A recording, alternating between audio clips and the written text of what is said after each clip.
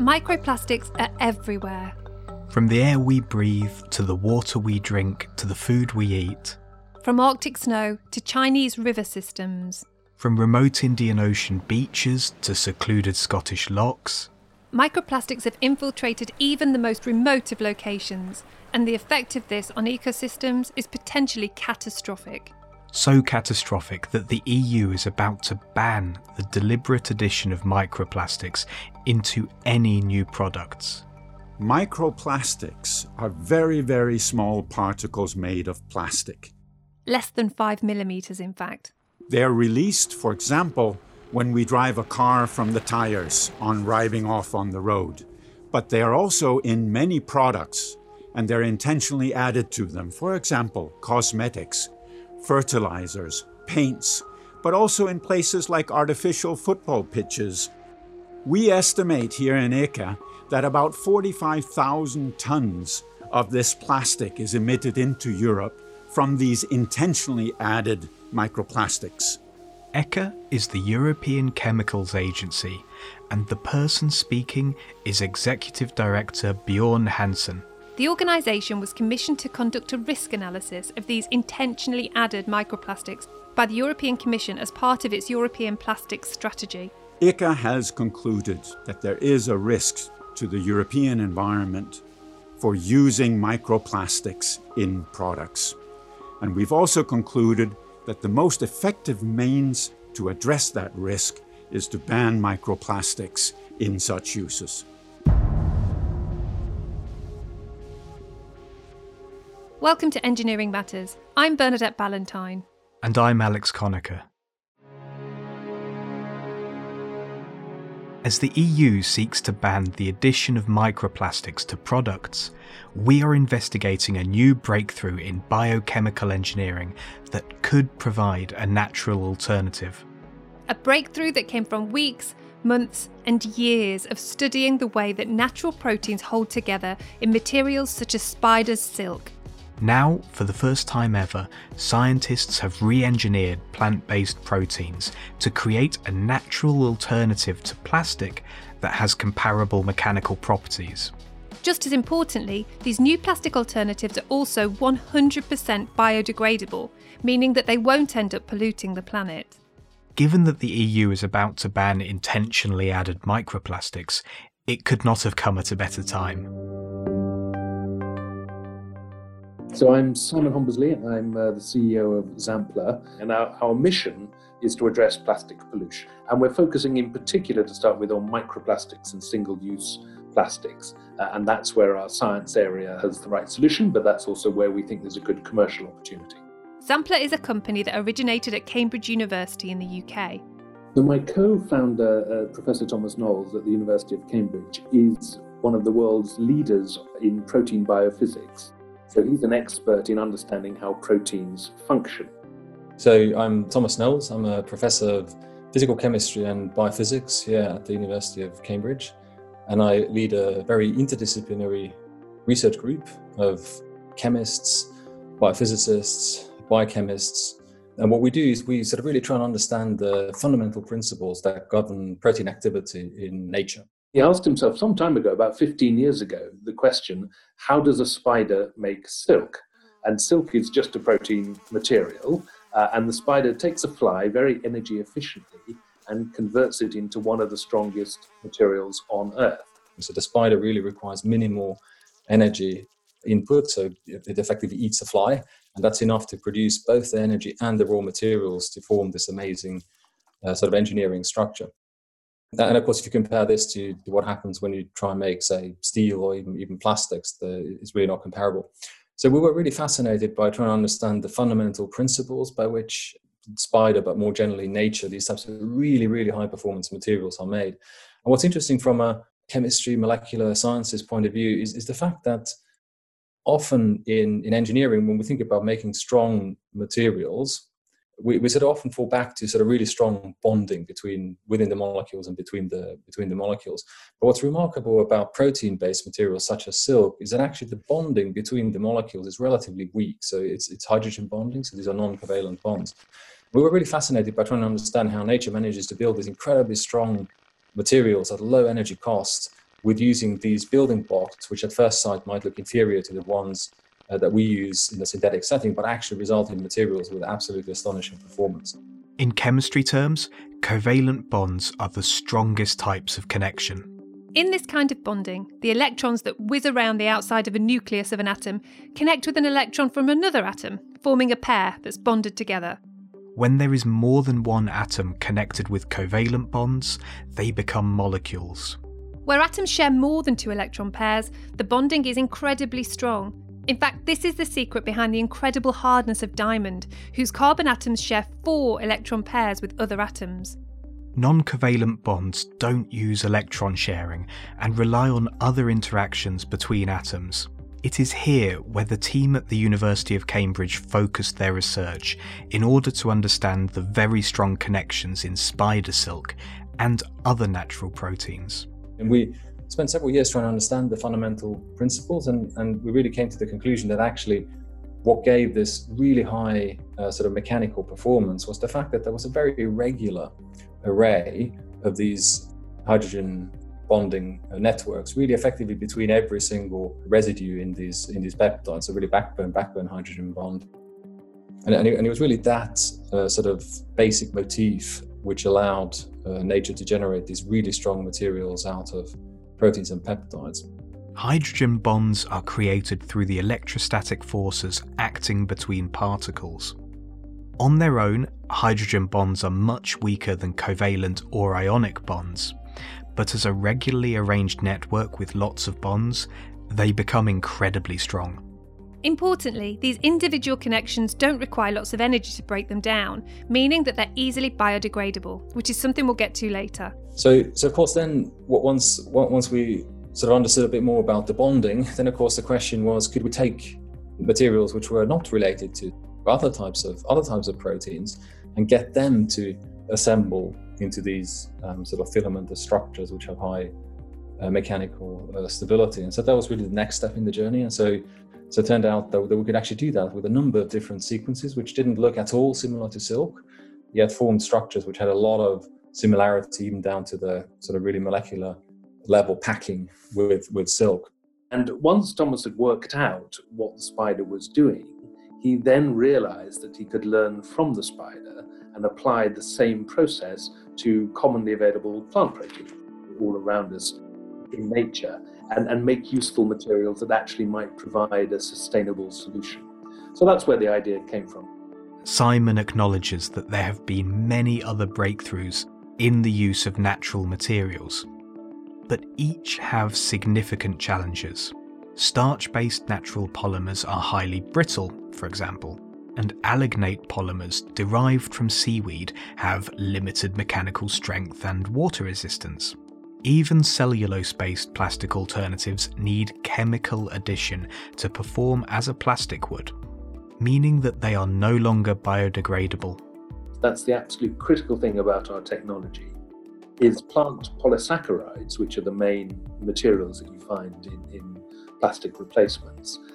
They're very easy to work with, and they're commonly available, and they're low cost and so forth, but they lack performance, they lack structural strength. So to be useful, you have to chemical cross-link them, which then means their end of life is affected. They don't degrade when they hit the environment. They're no longer natural. What we can do is engineer plant proteins without any chemical cross-linking, and only using the hydrogen bonding, the intramolecular hydrogen bonding, to create strong new materials. Critical to all of this molecular engineering was working out how to get these natural proteins to self-assemble and create these networks of hydrogen bonds without the addition of any harmful chemicals. And the answer came from the way the spider spins its silk. And it's actually really interesting. So the way the spider does that is there's 2 length scales, really. So there's a molecular length scale, nanometer length scale, where what the spider does is through using shear flow, manages to align these molecules such that they can form the strong hydrogen bonding networks. That's almost sort of a self-assembly step. So the spider creates conditions in the spinning duct where the molecules have ideal conditions to come together and lock into place. And then there's sort of a micro to macro scale step where the spinning duct really gives the thread overall shape to the structure. So it's really a multi-scale process. Essentially, the team have replicated the process which happens naturally inside a spider's spinning duct. So what we've done is we've taken these basic principles from nature and we've applied them to processing plant proteins. And we have exactly the same steps. So what we do is we find conditions under which we can get the plant proteins to self-assemble into these densely hydrogen-bonded structures that are technically beta sheet rich. Beta sheets are the secondary structures formed when these long chains of particles connect with each other using hydrogen bonding that Professor Knowles says can be thought of almost like a zip being fastened. And then we have a sort of second length scale where we impart a particular shape to these materials, which is technologically useful. So it can be, for example, a microcapsule for encapsulation purposes, or it can be a film, it can even be a patterned film for additional functionality. And critical to all of this is that unlike synthetic polymers, or even historic processing of natural polymers, the conditions used to replicate the spider's spinning duct don't use complex and potentially polluting chemicals. Of course, Professor Knowles couldn't tell us the exact conditions because that would be giving away the secret recipe. But parameters such as the protein concentration, temperature, shear force, and co-solvents are all really important. And so what we do is we explore this very multidimensional phase space to find conditions under which we get molecular self-assembly to be very favourable and to lead us towards the structures that we want to form. Structures that people want and need. Structures for which there's enough market demand that major investors have provided over £8 million in finance to enable Zampler to begin commercial production. I think it's unusual for a material science company, which is essentially what Zampler is, to have such a force of consumer and regulatory drivers on its side. So this is a material that's emerging from the science base at absolutely the perfect time. Everybody believes that plastic pollution is a problem and needs to be solved. Even the fossil fuel majors recognise that we need to move to a world where we're making these materials in a more sustainable way. This is an interesting point because using natural proteins means that the feedstock for Zampler will be an agricultural one. And one thing that I'm personally quite passionate about is that the plastics industry was a 20th century construct, and the value chain is bonkers. You know, drilling oil in Saudi, shipping it to Korea to be cracked, to be turned into nurdles in the States, to come back to the UK, to be made into a plastic film, to wrap some tomatoes in Spain, which come back to Britain and then get thrown away. This is madness. When we do it for the 21st century, we have to think locally. We have to think about how we're using materials in a circular way, close to source, how we're avoiding that vast, uncosted supply chain, essentially. Locally grown plants turned into locally used plastic alternatives that can then locally biodegrade. Peas and other legumes are sort of food grade and they're readily available at the moment. So that's been the focus of Zampler's work so far. And we're also making edible plastics and edible microcapsules. So that's an obvious fit for a food grade material. The next step we're taking is into non-food sources, so things that are coming currently to animal feed. And we're particularly looking at agricultural co-products, so essentially waste streams from existing materials out there. Now, what's particularly good for us is pretty much every plant has got protein in, and we are pretty much able to make plant protein materials from any plant. So when we think locally, we can start looking at cassava in Africa, or jatropha in South America, or rice in Asia. We can start working with local crops to build local plastics in that particular region. Of course, it would have to be cost effective and there would have to be sufficient local demand for Zampler's products. With legislation forthcoming in the EU, this has clearly helped the business case. But moving away from single-use plastics in general is a global movement. The EU microplastics ban is a very helpful driver for our business. So we potentially have solutions for a whole series of product categories that are being banned in there. So not just fragrance microcapsules, but things like seed coatings, for instance, another area we're interested in. So pretty much every seed, wheat seed in North America goes into the soil with a coloured plastic coating on it. And most of the time, those have additives on, fertilizers and antifungal agents and so forth. So that application is making sure that it flows smoothly through the hopper. It's often colored to prevent birds eating it, and it can be optically checked in the field and so forth. So this boosts the yield of the seed and is a very sensible thing for agriculture to be doing. But that's a melamine formaldehyde material. This is basically a thermosetting plastic being deliberately distributed in soil. And what's shocking is we've been doing this now for about 30 years.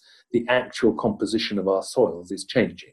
The drainage in certain soils is changing because it's being converted to plastic, essentially, which is a very alarming thing.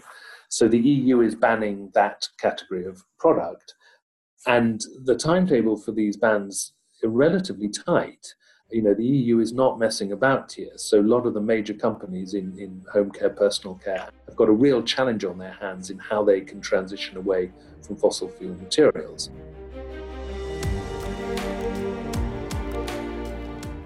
The race is on then to find new ways of carrying fragrances in washing detergent, or enabling controlled release of chemicals in medicine, or delivering nutrients or seeds in agriculture.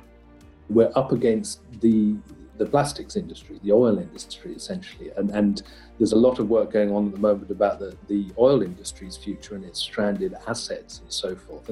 And essentially, the plastics is the oil industry's plan B. As we reduce our use of oil as fuel, essentially, and move towards electric vehicles, including potentially aeroplanes and so forth, then plastics will become a larger proportion of their business. So that means we can account for the bit that's drilling it out of the ground, the bit that's cracking it. All of that energy use comes directly into the plastics making story. So I think however you look at it, growing plants and turning them into useful materials is better than drilling oil, cracking it into plastic and leaving it to pollute the planet for a couple of thousand years. Simon is all too aware of sustainability issues around land use for agriculture. And we are looking as far ahead as we can to ensure that we don't create any sort of issues of food versus plastics, and we don't inappropriately use land that should be, or materials or crops that should be going to food to feed human beings, to turn them into plastic to package things. That isn't solving the problem here. But it is a very complicated area. Complicated? Certainly. Necessary? Definitely. A global trend towards the reduction of single-use plastics is already underway. It began with the banning of microbeads across the EU and North America back in 2015 and quickly gathered pace. African nations like Kenya and Zimbabwe banned plastic bags along with major US states such as New York, California and Hawaii. Other locations such as the UK moved to tax the use of plastic bags, whereas China's demanding that all plastic bags are biodegradable by 2022. At the same time, the UK banned single-use straws, stirrers and cotton buds. Next are these deliberately added microplastics, and legislation on single-use plastics in general is expected to tighten globally. Yet this won't be enough to stop the flow of plastic pollution. Microplastics account for 45,000 tonnes a year in Europe, but this is only a fraction of the total plastic that finds its way into the world's oceans. Worldwide, more than 8 million tonnes of plastic per year finds its way into the seas. If we're to stem the tide, there's much, much more to be done, from eliminating the use of plastics to more recycling and reuse of plastic products. Something that the Ellen MacArthur Foundation calls a new plastics economy, where plastic waste is eliminated. In 2016, our report showed that if we continue with business as usual, there'll be more plastic than fish in the ocean by 2050. We need to eliminate all the plastic we don't need. We need to innovate for the plastic we do, making sure it is reusable, recyclable and compostable. And importantly, we need to circulate everything we produce, be that plastic or a biological component which replaces it. Over 500 organisations have signed up to this global commitment, but progress has been variable among the participants. The same can be said of global governments, who hold the policy and regulatory levers that have been shown to make the biggest difference.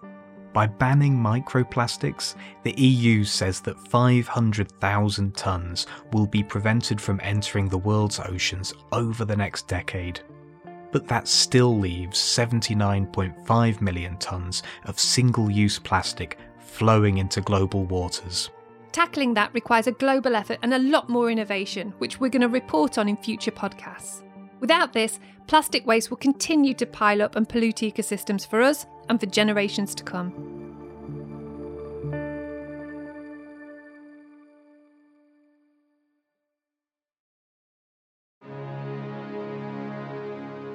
Engineering Matters is a production of Reby Media. Our producers are Alex Conacher, Bernadette Ballantyne, Rhian Owen, Ross McPherson, John Young, Will North, Velo Mitrovic and Tim Sheehan. This episode was written and hosted by Bernadette Ballantyne, edited and co-hosted by me, Alex Conacher, sound engineering by Ross McPherson, series supervision by John Young, and our own bioengineering producer is Rory Harris. Special thanks to Zampler. Thank you for listening. Engineering Matters is on all podcast apps. Tweet us at Engineer Matters or share us on LinkedIn.